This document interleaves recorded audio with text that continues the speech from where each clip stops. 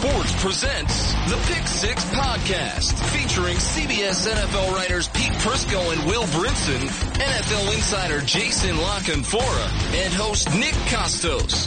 You want NFL talk? We've got NFL talk. From training camp to the Super Bowl and through the NFL draft, our fearsome foursome has you covered. This is the Pick Six Podcast. Welcome to the Pick Six Podcast, everybody. Will Brinson holding it down. We got some guests for you today. Joel Corry, former NFL agent, salary cap maestro for CBSSports.com, and Chris Trapasso, draft expert, going to talk some winners and losers from the Combine.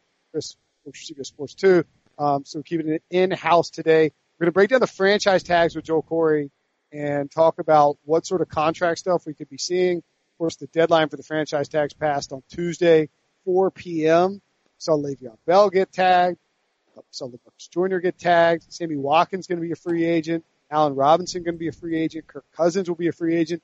Joel is a former NFL agent himself, so he can actually sort of point us in the direction of what these guys, when he sits down, when their agent sits down with them, what are they going to do? What's their plan going to be? Some housekeeping notes. Subscribe on iTunes. 5-star review. Rate us. Love us. If you leave a review, I don't know, you can clown Pete, Jason. They're not on the show and they won't listen to it. So clown them in the review and we'll see if they ever find out.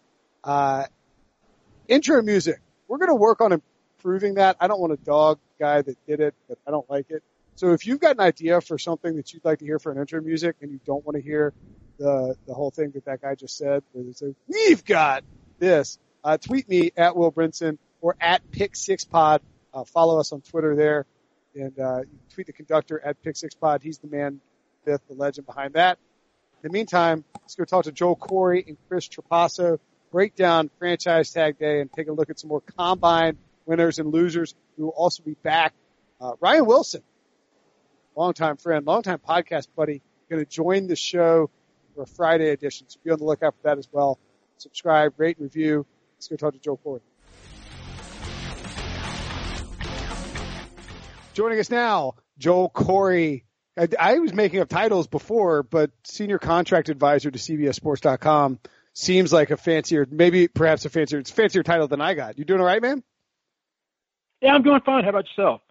I can't complain. Franchise tag season has come and gone, and that's what we want to talk to you about. You, of course, an agent to the stars in a past life, now a cap specialist and contract negotiation specialist, general, football savant, et cetera, et cetera.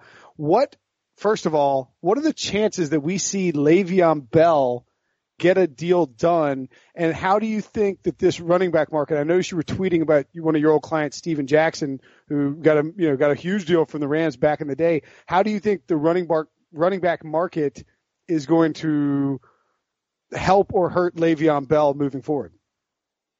Le'Veon Bell was born 5 years too late.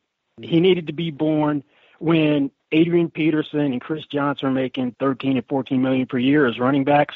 Right now, the top long-term deal is Devonta Freeman at $8.25 million per year.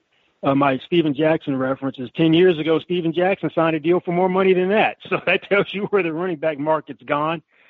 The franchise tag for running backs, unlike most positions, has no relation to the marketplace. So he's actually getting a windfall off of the tags. They offered him what I thought was a very fair deal last year, given how the market's declined, $12 million per year. 39 to 42 in the first 3 years. Granted, Pittsburgh's deal is a little unique from the standpoint that they don't do traditional salary guarantees, and he's not going to reinvent the wheel structurally. So if he wants to play in Pittsburgh long-term, it's that type of structure. The problem is he was healthy, went out and had a very good year, so his expectations aren't going to go down. And the fact that Pittsburgh's been negotiating in earnest with him, to me, means they're willing to pay him more than $12 million per year last year. But at some point, there's a walk-away number to me. Personally, I wouldn't do the deal with him, given where the running back market is.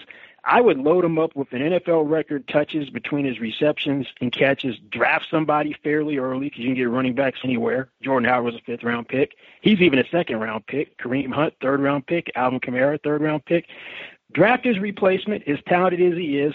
run him into the ground, and let somebody else pay for those years where he's going to have a lot of wear and tear and potentially diminishing returns when he's approaching 30.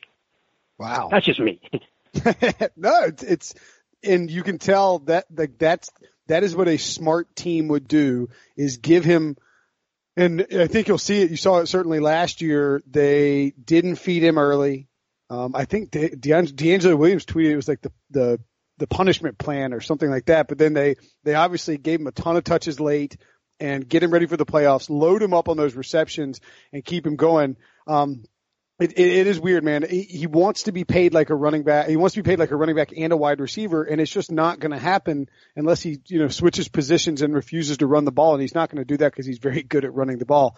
Another guy that may want to switch, but not switch from positions, switch to teams. Jarvis Landry still has the franchise tag. I don't think, and you can correct me if you know something I don't, but I don't think he signed it. I think it's been reported that he plans to sign it, but maybe hasn't yet. $16 million for the Dolphins. What are the Dolphins doing with their salary cap situation? Because they owe Landry $16 million. They just got Robert Quinn in a trade. They're going to owe him, I think $11 million on the 2018 cap as soon as the league year opens. They have Ndamukong Suh with another huge cap number.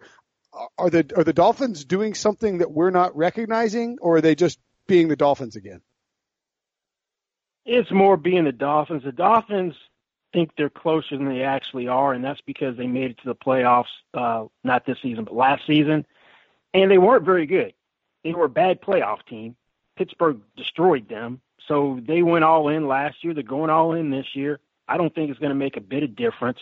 The problem is putting a franchise tag. I know you don't have receivers because Devontae Parker hasn't stepped up, but a $16 million franchise tag for a guy who averages 8.8 yards per catch, that doesn't excite me. Now, the problem is, and he hasn't signed it yet, he's expressed his intention is, if you're going to trade him, you're going to want something significant in return. So that means the team that is acquiring him has the privilege of paying. They're not going to give something significant just to rent him for a year. So it's the privilege of paying him like Devontae Adams, $14.5 million per year or more, better structure, and give up something in return. Not for Jarvis Landry. If you're talking about his LSU teammate Odell Beckham Jr., you do that in a heartbeat, but not for this guy who doesn't stretch the field. They're going to have to do a lot cap-wise. They got to restructure contracts. I'm assuming the candidates would be like Kiko Alonso, Rashad Jones, that did deals last year. I wouldn't rule out them putting a post-June 1 designation on Ndamukong Suh so they can break the cap hit over 2 years. So it'd be $9.1 million in dead money this year and $13.1 million next year. When you look at the Bears, and they're a team that could trade for Jarvis Landry, they certainly want to get better at the receiver position because, we've heard them connected to Sammy Watkins, Allen Robinson, Jarvis Landry. They want to do Rams 2.0 and build around Mitchell Trubisky. But one of the things they did that was a little surprising was they transition tagged Kyle Fuller, their cornerback. And for those that don't know, the transition tag means that you get first right of refusal, but the player can sign an offer sheet from other teams, and you get no compensation in return. The Bears seem to be in this weird limbo with Kyle Fuller because they didn't pick up his fifth-year option. He had a breakout year in 2017, and now they have to transition tag him. Do you think – is there some sort of wily veteran move happening here with the transition tag? Is it a play to keep your salary cap number low so you can sign somebody like Landry or Watkins or Robinson? What is the goal for the Bears in saving, I think, like $2.5 million by using the transition tag instead of the franchise tag with Kyle Fuller? Well, I think it's because they know that if they put the franchise tag on him, that who's going to solicit? No one's going to put an offer sheet on him. It's 2 first-round picks as compensation. That rarely happens anyway, but not for him. What the transition tag allows you to do is let some other team potentially set the market for you. That's what happened a few years ago with Alex Mack. Jacksonville put an offer sheet on him. Cleveland matched. They're in a similar position as Cleveland, that the way they're shedding payroll, that they're going to have $60 million in cap room easy, even with the franchise, the transition tag counting for Fuller.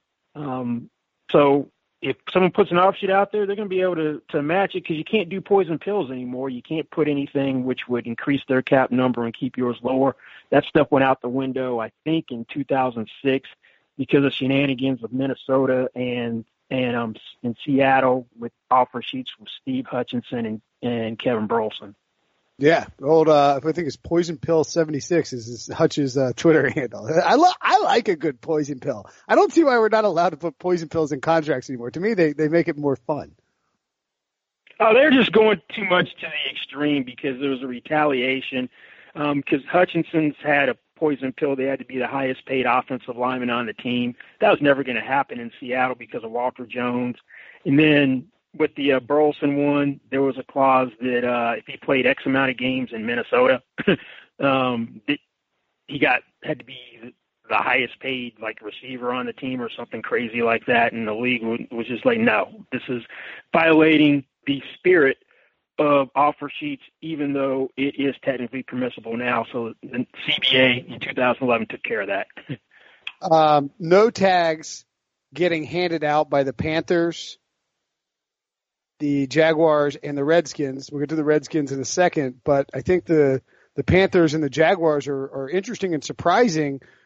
Were you surprised to see Allen Robinson not get that tag from Jacksonville, given the sort of the market that he's going to have? I mean, look, San Francisco needs wide receivers and they have gobs of cap space. Chicago needs wide receivers, gobs of cap space. Cleveland, Lord knows they might just do something because they've got tons of cap space. I wouldn't be surprised if the Jets went out and perhaps threw some cash at Allen Robinson, in order to entice Kirk Cousins perhaps more into coming. So were you surprised that the Jaguars didn't use the franchise tag on Allen Robinson? Not really, because he's coming off of a bad 2016 season because of his mediocre quarterback, then tears his ACL in week 1. Granted, most people come back and they're fine from a ACL tear nowadays thanks to modern medical technology. Jaguars got the AFC Championship without him, so it's not like he was some missing piece. And this is with a rotating cast of receivers because practically everyone was hurt. So I have to say that's a testament to a former client, Keenan McCardell, who's their receivers coach. So no, I'm not all that surprised. The problem with Allen Robinson is he's got to be looking at Devontae Adams going, I'm better than that dude. So he's going to want $15 million or more, and the type of structure that's associated with that contract, not the Green Bay Pittsburgh structure, with like $40 million and $45 million in guarantees, with like 30 first 2 years fully guaranteed at signing. You want to do that for him right now? So he might end up being a 1-year prove-it deal guy in the Alshon Jeffrey range, the $9 million, $9.5 million, with incentives to take it to 14. Maybe one of these teams is going to be comfortable giving him a player-friendly structure with the torn ACL, but that could come back to haunt you. But there are a lot of teams that are desperate, and you only need one. All right, so you're Allen Robinson's agent in a hypothetical scenario, and you're building the book, and you're trying to sell teams on what to pay him. What are you trying to get in the market? Or would you be pushing? Would you say, hey, Allen, look, you can either sign a depressed deal, or you can sign this 1-year deal like Alshon Jeffrey did, and then break the bank. What would your selling points be to those teams, and what would you be advising Allen Robinson to do? Oh, I'm like, you're getting the 2015 Allen Robinson. I think had 1,400 receiving yards and I think led the league in receiving touchdowns. I'm like, that's the guy you're getting. I'm ignoring the last 2 years if I'm the agent and trying to sell that. If I'm talking to him, he's the one that has to make the decision, not me. So I'm going through the scenario like, this is what your worth is when you're totally healthy and you are at your best. And I believe you can get to that point. But if you're risk averse, then you have to be comfortable signing a long-term deal, which will give you security, knowing the fact that if you come back and you're the player we both think you're going to be underpaid. So maybe there's a way to do a 2-year bridge deal, or a way the deal can void if he hits certain statistical thresholds, or it's a deal which pays him like a high-end second receiver, low-end first receiver with escalators, incentives to go up. And I'd give him the Jeremy Maclin example. Maclin came very close to signing a long-term deal with Philly, which would have been below market. Bet on himself for like $5.5 million on a 1. Knocked it out the park after his torn ACL. and then went to Kansas City for $55 million over 5 years, which for him was great money. Robinson's was better than Jeremy Maclin's ever been. So I'd kind of give him all the information and let him decipher it, and then we talk about it and come up with what we think is the best decision based on how he feels. Interesting. So, yeah, I mean, I guess it's easy to say, all right, there's no wide receivers in the draft, or there's not a lot of, there's Calvin Ridley at the top, and there's not a ton of wide receivers out there in free agency, but now you have Allen Robinson and Sammy Watkins. I mean, both those guys are 24. So if you were, that's why you bet on yourself, because you're 24. Yeah. So you take the 1 year deal, bet on yourself. You're 25 when you hit free agency again. You might hit pure free agency. I guess they could use the franchise tag, in your new city, but you could negotiate with somebody else. Where would you be pushing if you were the agent for Robinson or Watkins? What locations are you looking at as prime locations, and who do you think will really come out aggressively in that market looking for wide receivers? I'm looking quarterback. I want a better quarterback than what I've had, because 1 year was great with Bortles. The next one wasn't so good. I'd be looking at the Bay Area because of Jimmy Garoppolo, because he seems to be the real deal. Maybe Carolina. I'm not sure how this whole North Turner fitting Cam Newton into his style offense is going to work. I'd be less enthusiastic about Chicago, because that's a worse quarterback situation. I'd rather have Blake Bortles thrown to me than Mitchell Trubisky, because you don't know what he is yet. But yeah, I would have San Francisco circled. But I'd also bring up Redskins as well, because you got Alex Smith and they don't have a receiver. I'd bring up also the cautionary tale of the 1 year deal, Terrell Pryor. It was the right decision at the time to do the one. It backfired. So that's the downside of doing the one as well. So I'd have to factor that into the equation and make my client aware of that as well, so he could use that in part of his decision-making process. Interesting. I think those two guys are going to be, obviously the quarterbacks are key to the market, but I think those two guys will be interesting to watch. Watkins, you mentioned Carolina. Yeah, I mean, the geographical stuff can be hit or miss for these guys, I guess, but he did play at Clemson. It is near to Carolina, so you could say a quote unquote hometown team. And then Robinson, for whatever it's worth, from Detroit. I don't know if he wants to go back there, but Chicago, not that far away. I think you're right there. San Francisco is going to be a team to watch. What do you think about Andrew Norwell, a Carolina guy who is leaving? Is he like booking it up the Eastern Seaboard to go hang out with his pal Dave Gettleman, who drafted him? Does that feel like a done deal in free agency? And were you surprised that the Panthers weren't willing to commit, it's tackle money to a guard, but still, a good guard on a team that needs protection for Cam Newton? Were you surprised that they didn't franchise tag him? Well, familiarity brings comfort, so that would not surprise me that he's in New York, and that's probably going to be one of my articles next week, connect the dots based on past connections. He's doing cartwheels because he's like, back that Brinks truck up, baby. Yeah. I'm not surprised Carolina didn't franchise him after Marty Hurney made a comment about not wanting to invest too much of the salary cap into one position, which is something he should have learned several years ago by paying two running backs near the top of the market in a timeshare, which never made sense to me. I think that he's going to be the highest paid guard when it's all said and done, at least temporarily, until Zach Martin gets a deal, because we've seen that play out past 2 years in free agency. Kelechi Osemele, highest paid guard, and Kevin Zeitler beats him at $12 million a year, $31.5 million overall guarantees. Never had any honors, Pro Bowl or All Pro. Norwell, first team All Pro this year. Perfect time to be a free agent when we've seen last year that if you could basically walk and chew gum as an offensive lineman, you got paid a ton of money. Obviously, I'm exaggerating, but he's the top guard. He's going to do well. Nate Solder is really the only legitimate left tackle available, and they can't franchise him in New England. He's going to break the bank also. Excellent point. All right, and let's get to the big fish, the large kahuna in this equation, Kirk Cousins. There's all kinds of rumors out there about whether the Vikings are talking to him, what the Jets are willing to do. If you're Mike McCartney, his agent, are you narrowing down this list of teams as has been reported?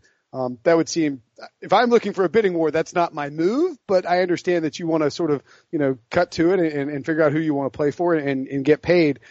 A, are you narrowing down the teams? And B, what sort of contract are you looking for, Joel, in terms of when you're Kirk Cousins and you're saying, hey, this is what I want. I know you've got an article up on CBSSports.com right now sort of structuring Kirk Cousins, but how would you structure it for the listeners?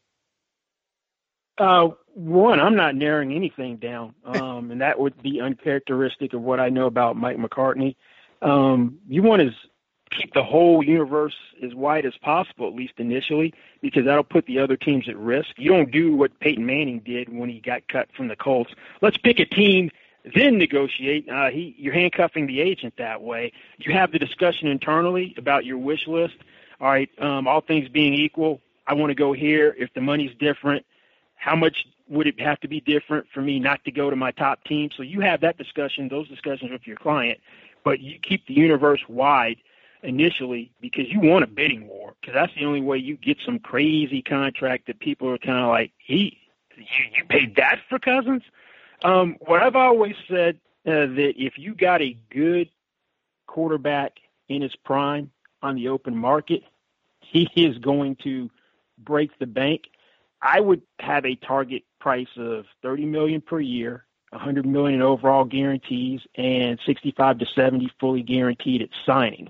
Now, that could go up or down depending upon who's interested and at what level. If I got multiple teams, then that may just be the initial get in the door price, and the deal is going to be more.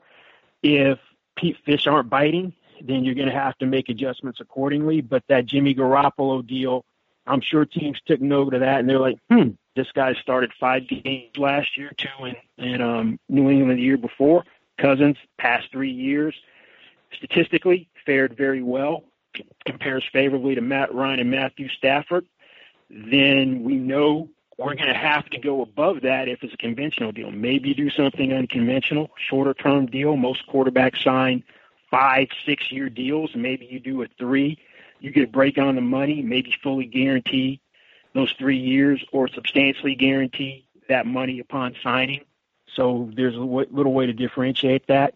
But you know after Garoppolo that if you're coming in at $25 million per year, you're wasting everybody's time. Yeah, I mean, don't even bother showing up at 25. I mean, is it like? I mean, I get that. I mean, it doesn't like. I mean, if you're the agent, I don't know. It just seems weird. You know, you have these actual presentations. I know it's silly season and these offers get going, but I mean, you show up and you say, listen. Don't you go to everybody and say, make us your best offer, and you go to Minnesota and you say, look, get us close to the Jets, and we're going to come here because you've got more going for you. And do you think Minnesota is willing to do that? Don't you think? I mean, this is going to factor in the ability to win right now. Is going to win and be successful and be a quarterback who can get to the Super Bowl is going to factor in for Kirk Cousins, right? Oh yeah, it's going to factor in. But when you start talking apples and oranges money, the whole winning thing goes out of the equation. So if the Jets are substantially more than Minnesota, and then Minnesota's not willing to up the ante, that's going to cost Minnesota a quarterback. Obviously, they're not sold on Case Keenum, or they would have put some sort of designation on him, transition or franchise. Zimmer didn't seem sold on him during the year. He wanted to put Teddy Bridgewater in, but he never had an opening because the way Keenum was playing. You can't count on Sam Bradford to do anything, and that guy cost himself a ton of money by getting hurt because if he'd stayed healthy, you got to assume they do more than what Keenum did. He was NFC Offensive Player of the Week 1, so he was looking at a $25 million per year or more contract if he had repeated what he did last year. But, yeah, you're going to probably, not initially, go to Minnesota and say get close. You're going to keep them on the same footing as everyone else, but as negotiations start to progress and you see where the offers are, yeah, then you're going to probably come back, if that's where he wants to go, and say, look, here's where we are here, ballpark.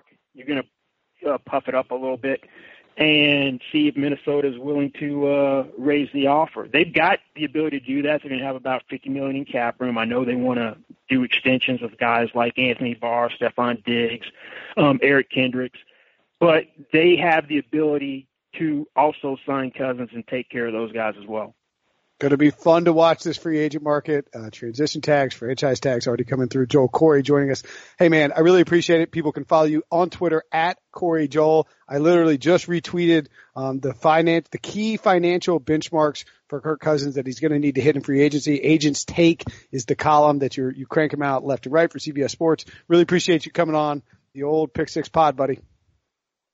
All right, thanks for having me. All right, joining us now, Chris Trapasso, as promised. Are you a senior NFL draft writer? Did they stuff a senior on your title too, or are you just CBS Sports NFL draft writer?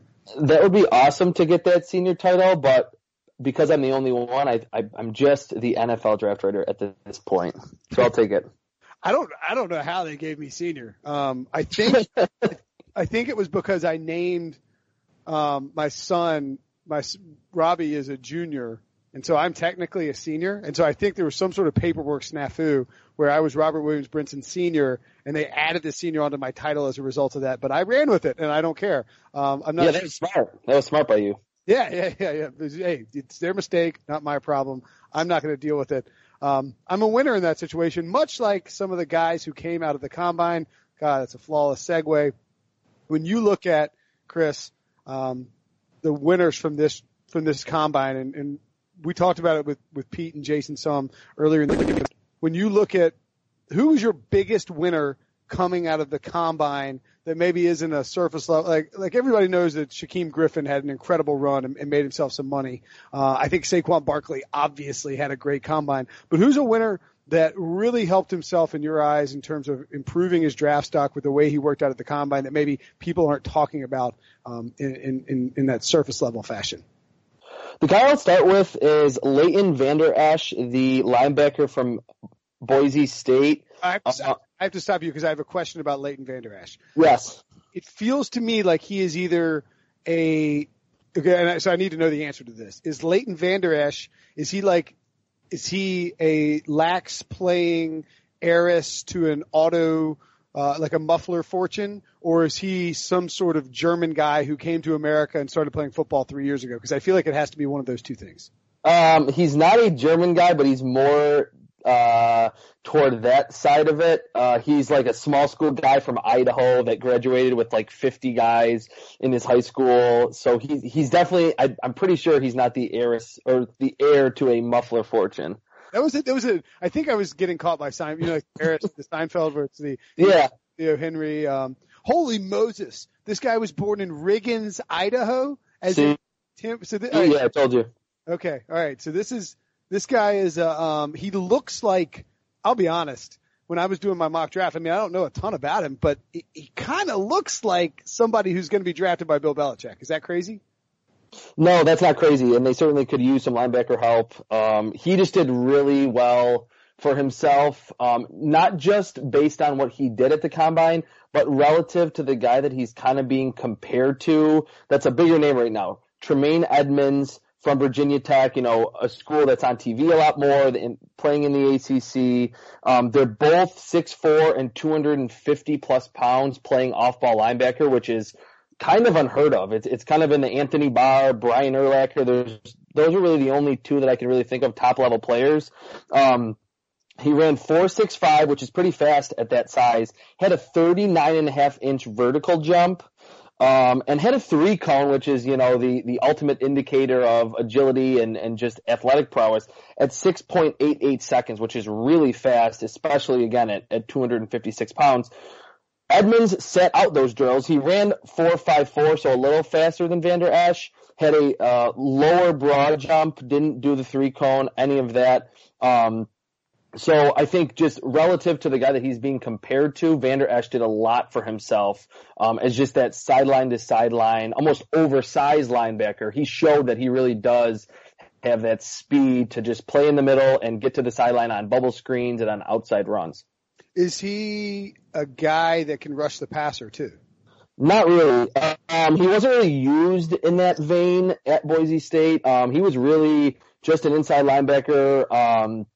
Occasionally they would blitz him, and for as big as he is, and obviously as explosive as he is, he wasn't that great of a blitzer, I thought. Probably needs to get a little more physical in that area, and he's not the best at getting off blocks, which when I first watched him, I didn't like him because a lot of times offensive linemen would get on him and then the play was over. But the more that I watched, he was beating blockers to the football. So that's where he's going to win is with that, 4.6, 540 and the vertical and the broad jump, that explosiveness. He's a very interesting prospect who is going to probably be picked after Edmonds, but is a very similar player. And is he somebody that is can he drop in pass coverage enough right now where he can get thrown into an NFL situation and be a 3-down guy? Yeah, I think so.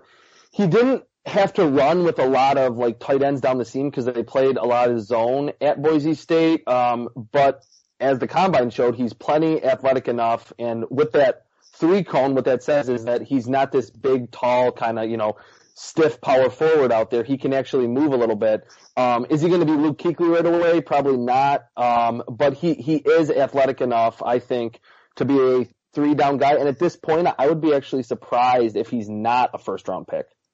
Yeah, I mean, he seems – because here's the interesting thing about this first round, and I think it's being we're a little bit distorted from the fact that there's 4 or 5 quarterbacks that everybody is talking about, and there are 4 or 5 prospects, depending on, who you classify as elite. I think between Saquon Barkley, Bradley Chubb out of NC State, Minkah Fitzpatrick out of Alabama, Quentin Nelson, the guard out of Notre Dame. Between those guys and the quarterbacks, we spend, and this happens every year. I mean, you talk about the top of the draft, but the bottom part of the draft is, at least in terms of the first round, is wide open. I don't think there's more than 15 to 20 guaranteed first round picks, right? I mean, we could see guys sliding in and out of that first round all throughout the next month, both in mock drafts, depending on the position. But do you think that Van Der Esch has solidified himself as someone that will end up going in that first round?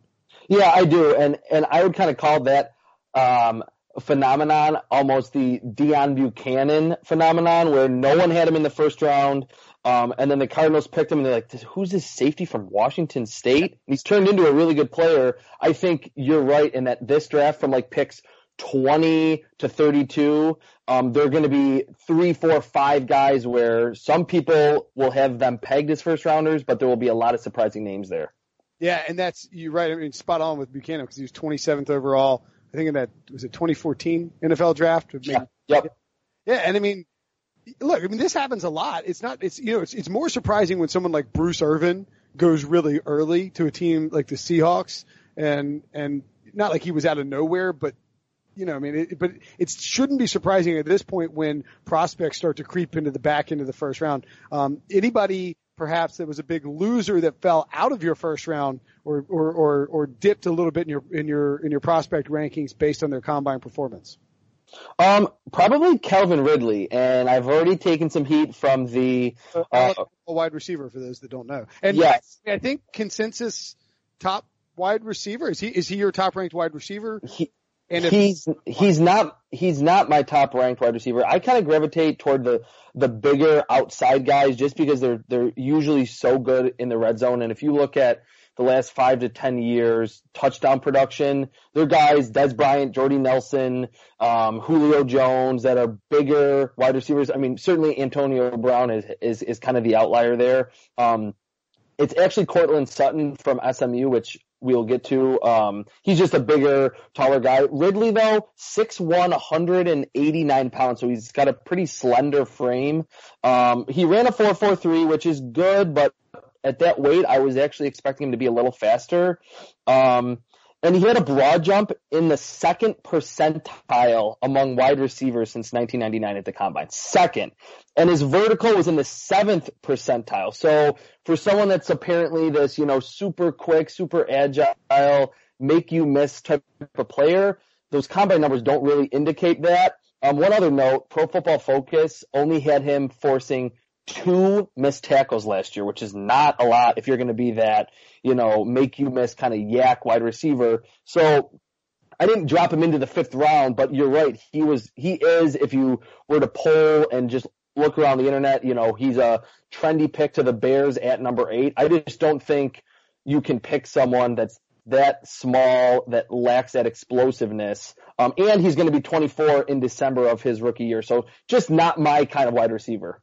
All right, so yeah, let's dive into this wide receiver class for a minute. And so with Ridley, this is interesting because I think that I mean, it's interesting to me because, look, I mocked him to the Bears. I had somebody on Twitter call me lazy, and I was like, yeah, you went him to the Bears. You've been doing it for a month. I'm like, well, yeah, the Bears need a wide receiver. Ridley's the consensus wide receiver. He played at Alabama. He played for Brian Daboll. He played for, Lane Kiffin. Right. I mean, like, these guys, Alabama churns out wide receivers. Okay, pal, leave me alone. They got Amari Cooper. They got Julio Jones. I'm looking at him for listeners who don't know, Mock Draftable, mockdraftable.com is a site that does these spiderweb charts, basically that takes the percentiles of bench press, height, weight, wingspan, and 40s, broad jumps.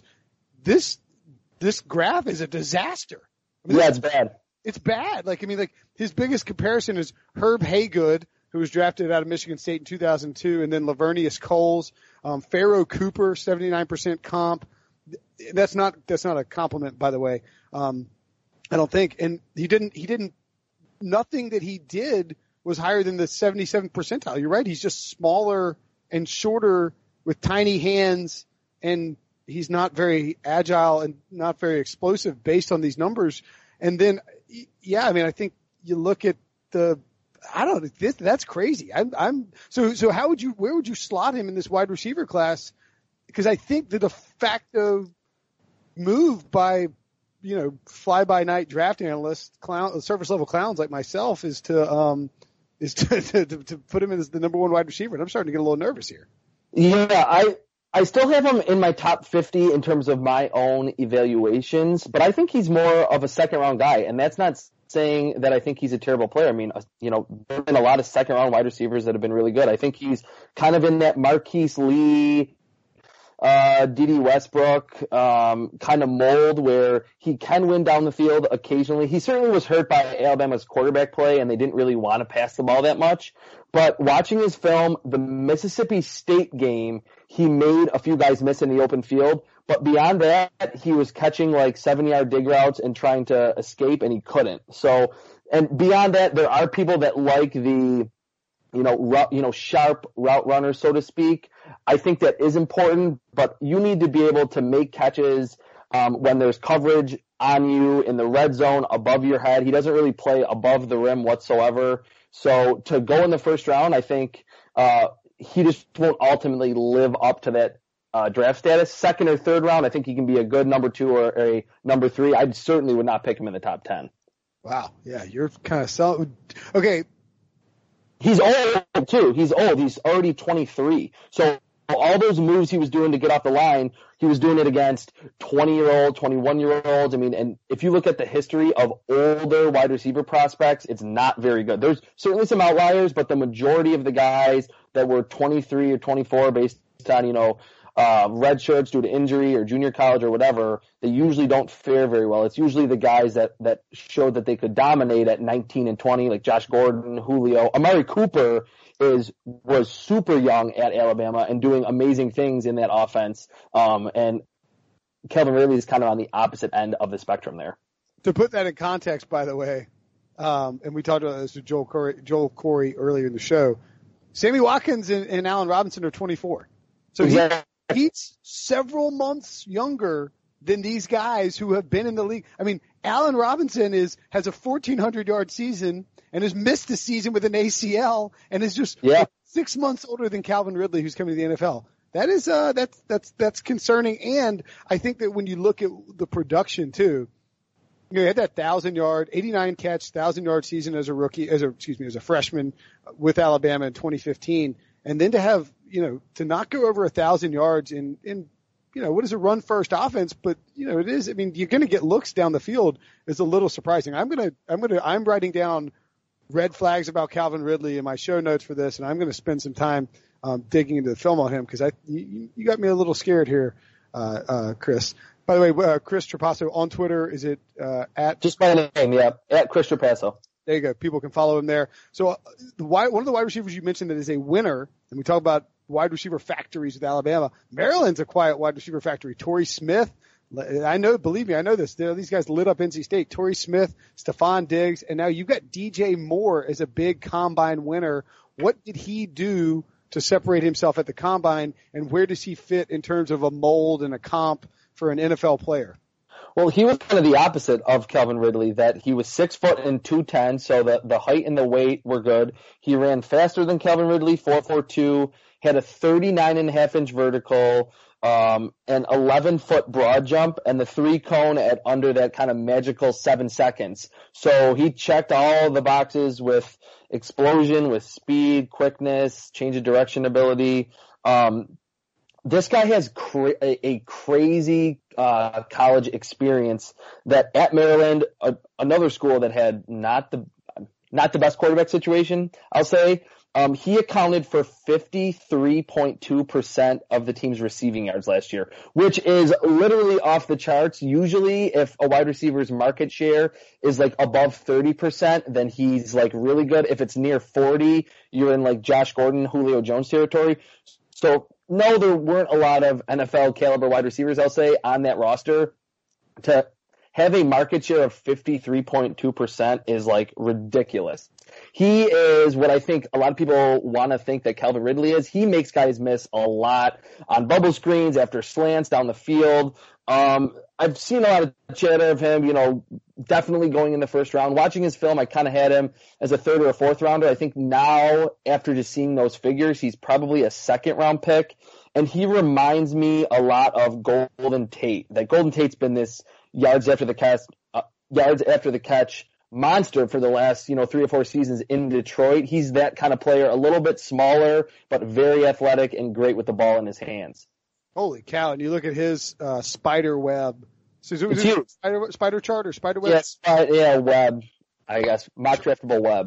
Mock draftable web. I mean, basically, if you don't know this, go look at mockdraftable.com or check. Chris has tweeted them out. I've tweeted them out, I'm sure. But it's it's like a 10-piece pie that's shaped like an octagon, but obviously with more sides.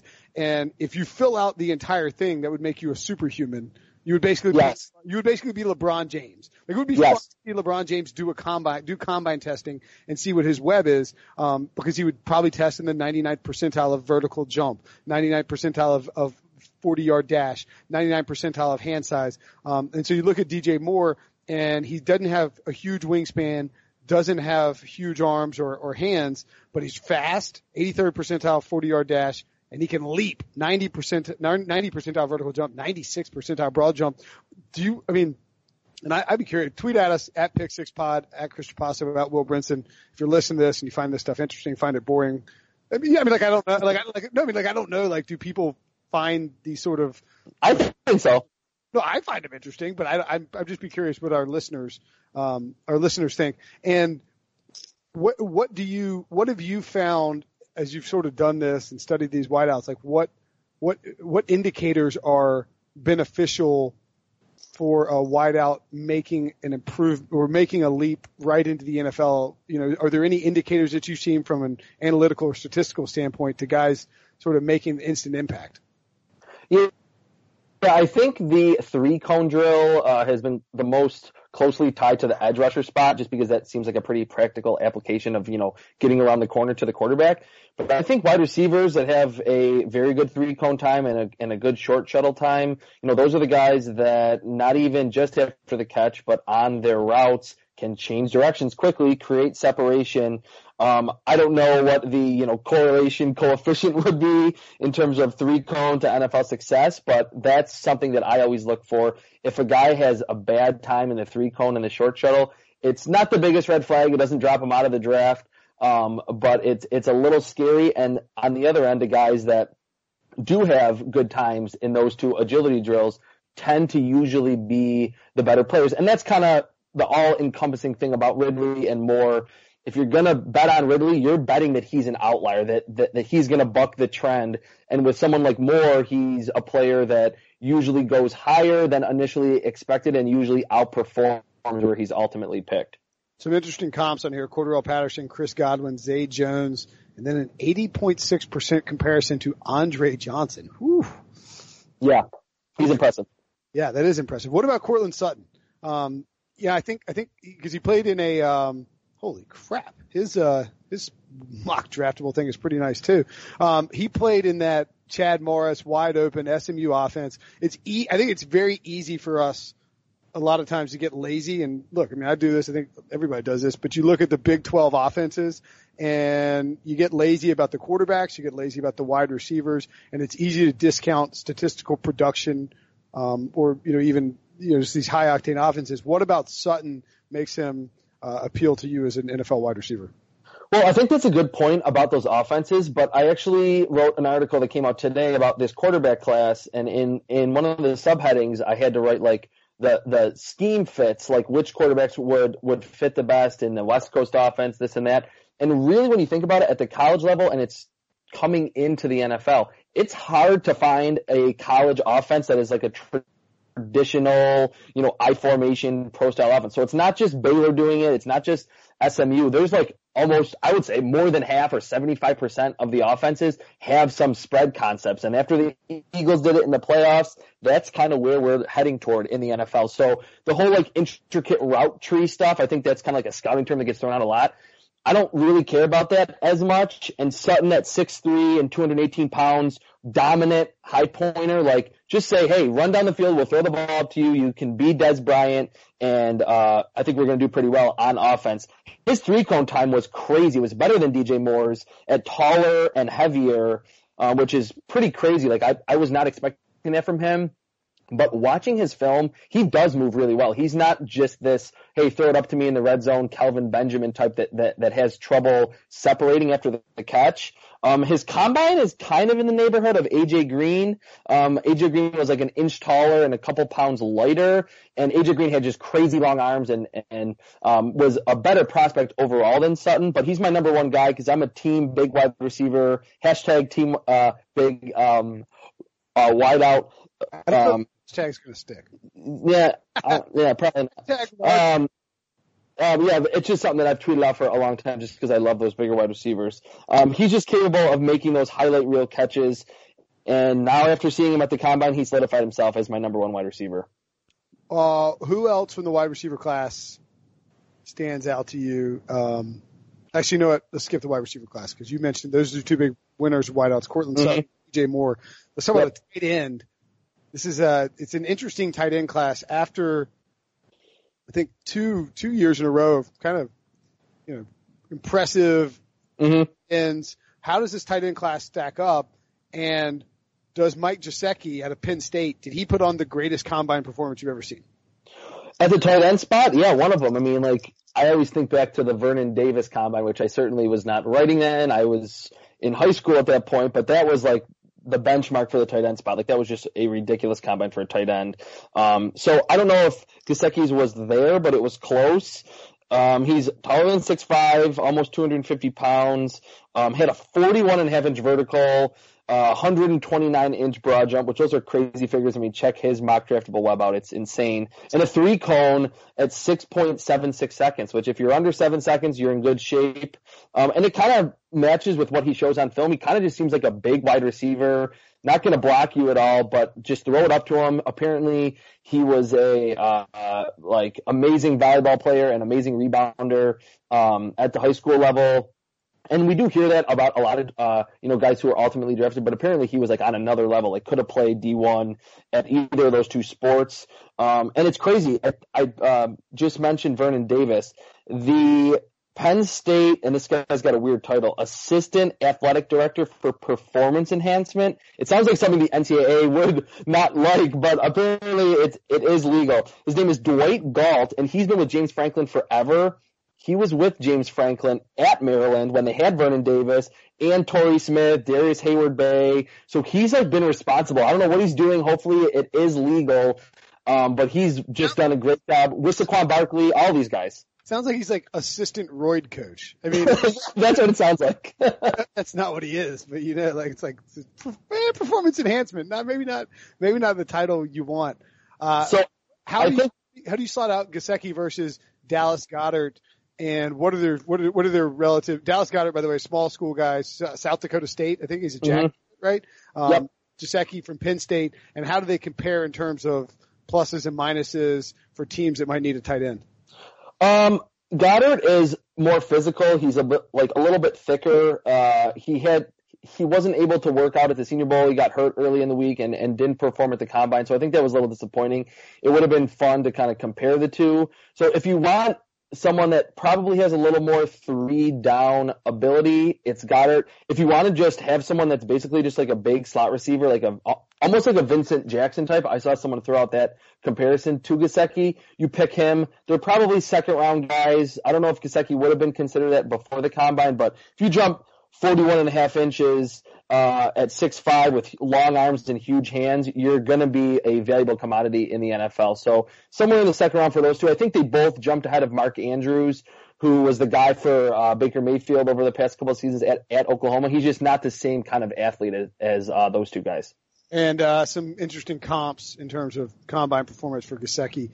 Jordan Cameron, David Njoku, Jared Cook, and Evan Ingram out there at 66%. And none of those guys are exact, but I think that tells you, I mean, those guys to me scream wide receiver type of tight end, right? Like a guy, who's going to be a real red zone threat, a guy who can run the seam, is fast, can get up in the air, and can be dangerous, but probably not going to be in your run game. And I think you're right about you mentioned the pro style. Pro style is a dumb term that people throw around that people don't know what they're talking about. Like, there aren't any pro style offenses now that just run the ball. I mean, even Mike Mularkey was, he was running ground and pound or, exotic smash mouth. And it's not like he was, he was being creative with it. Nobody's out there being bland and vanilla and running the ball like this I-form. So maybe Jim Harbaugh at Michigan.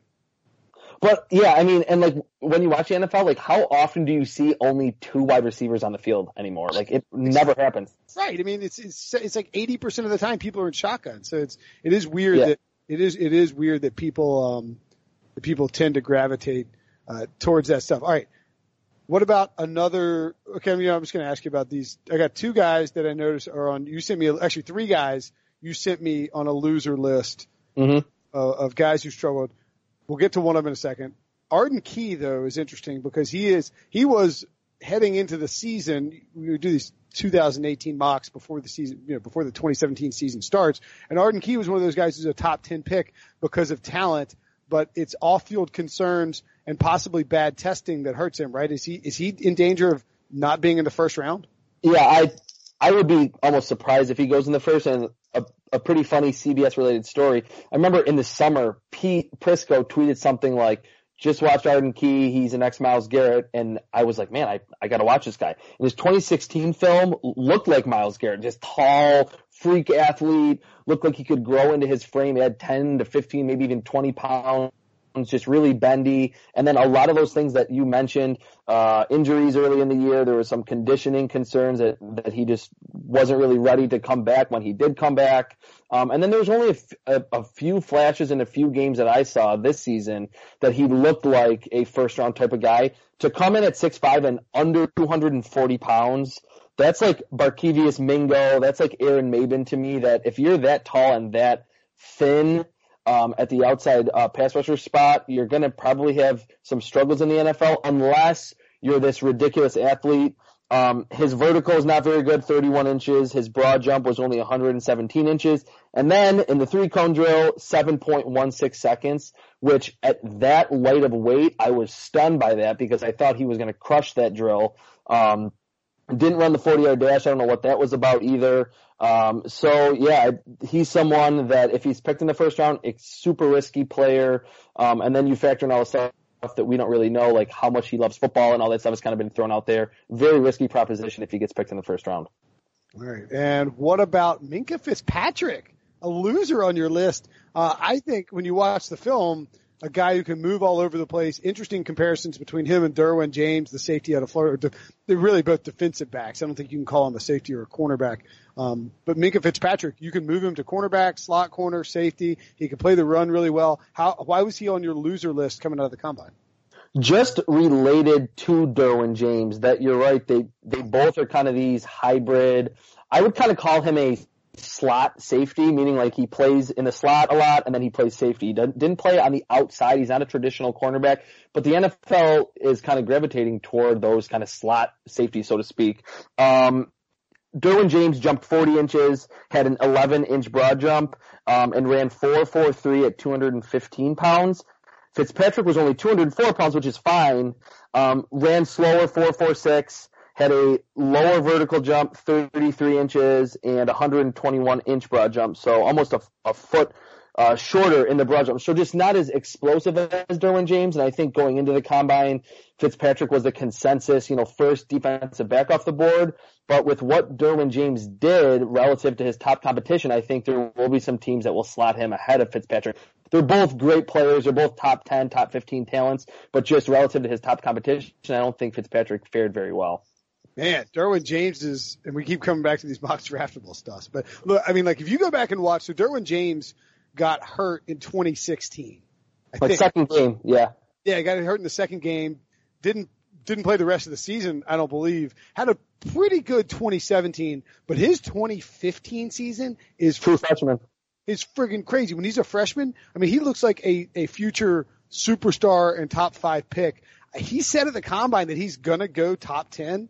I wouldn't be surprised by that. And we were joking off air, but I accidentally left him off my mock draft last time. I was sending him to the 49ers, and then I had them take Quentin Nelson instead because he had fallen, and so I forgot to put Derwin James back in. I threw him back in there. Do you think that Derwin James? You look at this: 91 percentile vertical jump, 96 percentile broad jump, 82nd percentile 40-yard dash. He's in the 70s in terms of height and weight, 80s in wingspan, high 80s in arm length, low 80s in bench press. I mean, this guy is a physical freak who can play all over the place.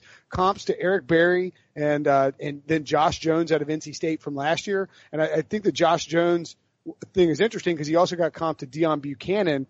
He's a guy who can load the box and play. Do you have him ranked above Minkah Fitzpatrick? Yeah, I do actually. I have him as my number 2 overall player in this class. I have Minkah somewhere in the top 10, I think like number 7 or number 8. I think if you're looking for that do everything defensive back, going into the combine, it was the consensus, like I said, that Fitzpatrick was that, top guy as that hybrid secondary member. But I think Derwin James can do everything that Fitzpatrick can do, but he's bigger, stronger, and he's clearly a more explosive athlete.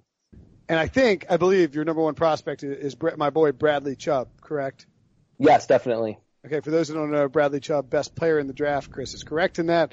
Pass rusher out of NC State, going to be an elite player. I think between him and Saquon Barkley and Quentin Nelson, you have 3 guys that, to me, are going to be Pro Bowlers at some point in the next 3 years, assuming they don't get drafted by an idiot team. Let's give out some awards. Sure. It's nothing if not award season. A couple fun awards from the combine. Cooper Kupp Award. Who's the receiver? He doesn't have to be short and white and destined for Bill Belichick, but who's the Cooper Kupp Award winner from the combine? A receiver that people didn't know that is sort of making a name for himself and could end up making an early impact. I would say DJ Shark out of LSU. He's not the same type of player as Cooper Kupp, but he was a extreme vertical threat at LSU when LSU quarterbacks could actually get him the ball. He had a great combine, ran low 4.3s, had a 40-inch vertical broad jump. Didn't do the 3-cone, but it's okay. Like, I wasn't really expecting him to kill it in that area anyway. He just fits a specific role in the NFL that if a team isn't asking him to, run on bubble screens and create after the catch, if they just send him down the field, he can be an instant impact guy right away. That's DJ Chark, Chark. It sounded like you said Shark, which if somebody was named DJ Shark, you're going to have to take him in the first round. How early does DJ Chark get drafted? Do you think he's a round 2, round 3 guy? Yeah, round 2, round 3. On film, he kind of struggles to catch the ball at sometimes, kind of like tracking those deep passes. But after that combine and just with, like I said, that specialty that he can provide a team, probably 2nd or 3rd round. Okay. What about the John Ross Award winner? And that goes to the man who ran a 40-yard dash and then is going to catch 0 passes in his – no, I'm just kidding. You can't predict the future on pass catches. Who's a speedster who's going to get overdrafted based on his 40 time at the combine? That's kind of a tough one. I would say Antonio Callaway. He may not get picked in the top 10 or in the first round. He's from Florida. Yes, he has some off-field issues, but apparently, and I just did not see this on film whatsoever. He got suspended in the middle of the season last year. Yeah, that some people that I respect a lot actually were saying, oh, he's so explosive. He's a Percy Harvin type player. He did well at the combine, ran in the low 4.4s. I just didn't see him with nearly as much elusiveness and just creativity after the catch, even in 2016. I mean, he was Florida's best wide receiver, but that really wasn't saying much with kind of how we've seen Florida's program kind of go down the tubes in the last couple of years. So he's someone that seemed to check the box in terms of the athleticism, but I just didn't see it personally. I'm in the minority there, but I just did not see it personally with him relative to what he did at the combine. All right, and how about the Ali Marpet Award? For those who don't know, Ali Marpet, now I'm forgetting what school Ali Marpet came from. Hobart, that's right. I wrote multiple pieces from the combine about Ali Marpet, and they actually did well because people were searching furiously for who is Ali Marpet because he blew up on the scene now with the Tampa Bay Buccaneers and actually a good offensive lineman. Can play all over the place, but he showed up at the combine and made a name for himself. Who's the small school prospect that people need to be watching coming from this combine? Going to the other side of the ball, so not offensive line, sure. Going into the secondary, not as cool of a name as Ali Marpet, which is pretty hard to do, I think, but just seems like to fit his position. Perry Nickerson, cornerback from Tulane. He had 16 interceptions and 31 pass breakups in his career. And watching his film, I mean, was very obvious. He was so aggressive, very aware when the football was kind of getting to him. He ran in the low 4.3s at the combine, and no one expected that. Kind of when I was watching it, I was like, really? 4.32, 4.34? Like, that's crazy. He's a smaller corner, but he certainly checks the boxes that are important. He has the speed to run with receivers and just plays the football so well. What's the upside in terms of where he gets drafted? Because this is an interesting cornerback class. If you throw Minkah, if we're going to just say DBs and you throw Minkah Fitzpatrick in there, Josh Jackson from Iowa, Denzel Ward from Ohio State, Isaiah Oliver, Colorado, Mike Hughes from UCF, who I think had a really nice combine, Jair Alexander, but I think wasn't he hurt in 2017? Am I wrong about that at Louisville? Nope. Yeah. There are a lot, MJ Stewart's a guy who's been thrown out there. Where does Perry Nickerson fall on the draft board? Well, I think Marpet ultimately went second round, just after his combine pro day, something like that. So I don't think Nickerson is going to move up the boards that much, but when he's the classic, I need to go back to the tape and watch him after running 4.32. And I already had watched him going into the combine, so I really liked him. I still think he'll ultimately go somewhere on day 3 and end up being one of those just feisty slot corners that you are surprised that he's constantly making plays on the ball, and he's certainly not going to get beat deep with 4.32 speed. Yeah, I think, Marpet went in the, I was trying to see, so. Second, I'm pretty sure. No, yeah, it was the second round. Cause they had Donovan Smith. They drafted Jameis and then paired him with 2 offensive linemen in Marpet and Donovan Smith. And I think, this is right. They actually traded up into the second round, with the Colts and they gave up their third rounder, the Buccaneers did, in order to get Marpet. So they were very interested in him. They haven't shied away, and it ended up being a pretty good pick. All right. We didn't, I don't want you to, does Mike Gesicki, the tight end out of Penn State, get the Mike Mamula Award? I know who was the biggest beast in terms of combine workout? Doesn't need to necessarily bust at the NFL level. It could be Saquon Barkley, could be Bradley, could be Quentin Nelson, could be anybody. Who you came out of there, you're like, man, that dude is a workout warrior. Josh Sweat from Florida State, edge rusher. He was like a former number 1 overall recruit in the country by some sites, and never really lived up to the hype at Florida State, but was 6'4", 251 pounds, ran a 40 at 4.53, which is ridiculous at that size, 39.5-inch vertical, over a 10-foot broad jump.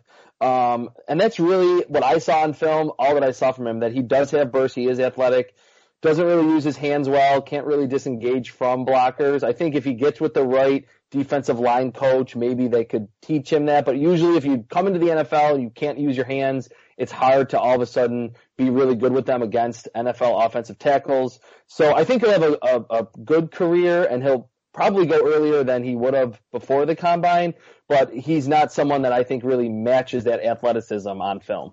Gotcha. And finally, the Orlando Brown Award for the first-round prospect who fell out of the first round with the worst combines in memory. Does anybody stand out to you as a potential Orlando Brown Award winner?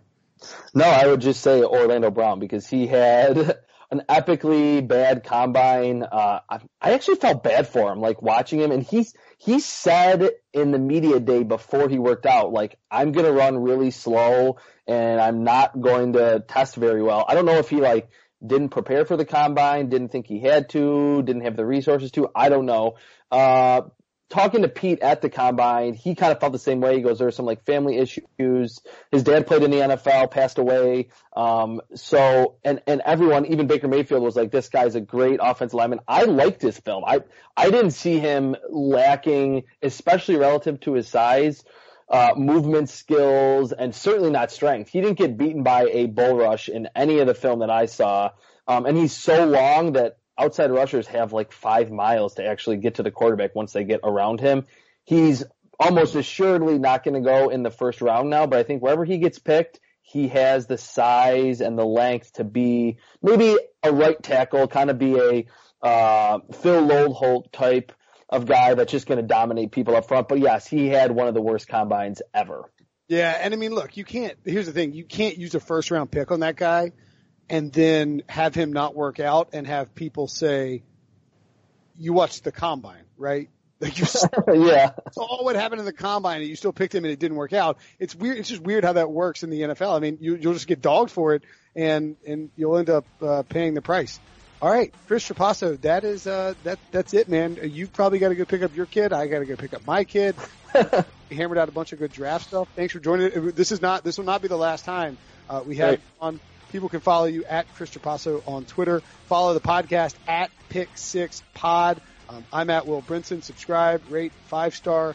Thanks, buddy. Thanks for joining us. Thanks, Will.